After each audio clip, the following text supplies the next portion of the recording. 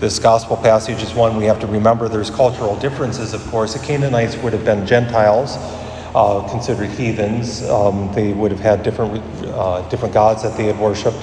The Canaanites were well known for their god. One of their gods required child sacrifice, fairly young newborns almost, and various other things. They also had an understanding of dogs in a different way. Of course, humanity has had dogs. There's all sorts of videos you can find on how man domesticated dog and how man domesticated horses and why we don't ride zebras and all those things. You can. It's actually fascinating why we don't ride zebras. They're too skittish. But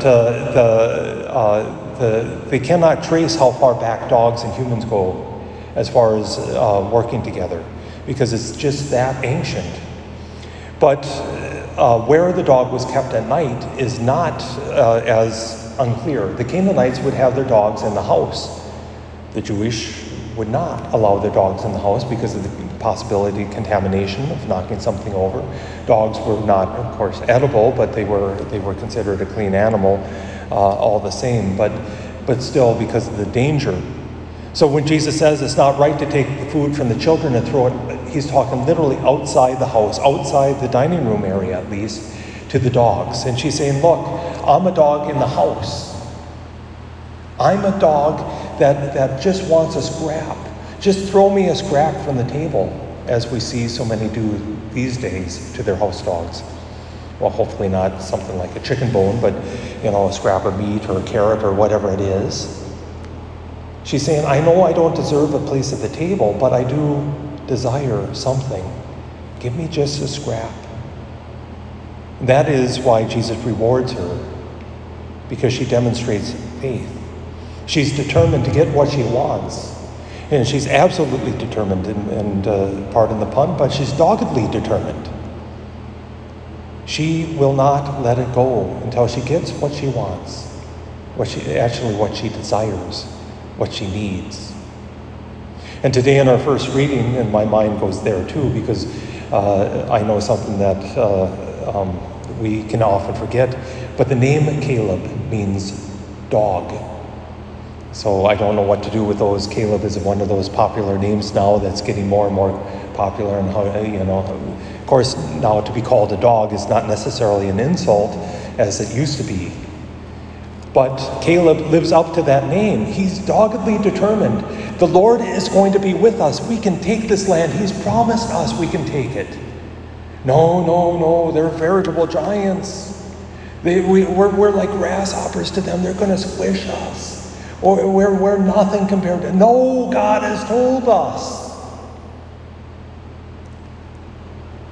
And they listen to the other 11 instead of the one who was saying, have faith.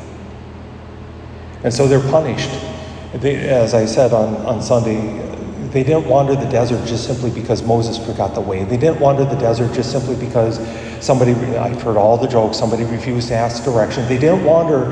It wasn't really even wandering. They went from place to place to place as God reminded the people that he was with them. And for these 40 years of wandering, what should have taken a few weeks of travel took 40 plus years for that generation who had seen the great things that happened in Egypt, who had seen such wonderful things, such terrible things as we hear in our psalm, for them to die. It sounds pretty terrible, but not all had died. Caleb entered the promised land. Not even Moses did. If you remember, we'll hear it coming up. Moses, the people were thirsty, and he was asked by God to strike the rock, and he did twice instead of just once. Caleb was doggedly determined because he knew the Lord had promised this land. And perhaps for us to recognize that maybe God has made certain promises to us. One of the best is, lo, I am with you to the end of the age. Sometimes we forget, and as our world gets more messy and more complicated and more scary, it seems, sometimes we forget. And perhaps like Caleb or like this Canaanite woman this day, to say, no, the Lord has promised. He's going to be with me. It might not be how I expect, but he's going to be with me.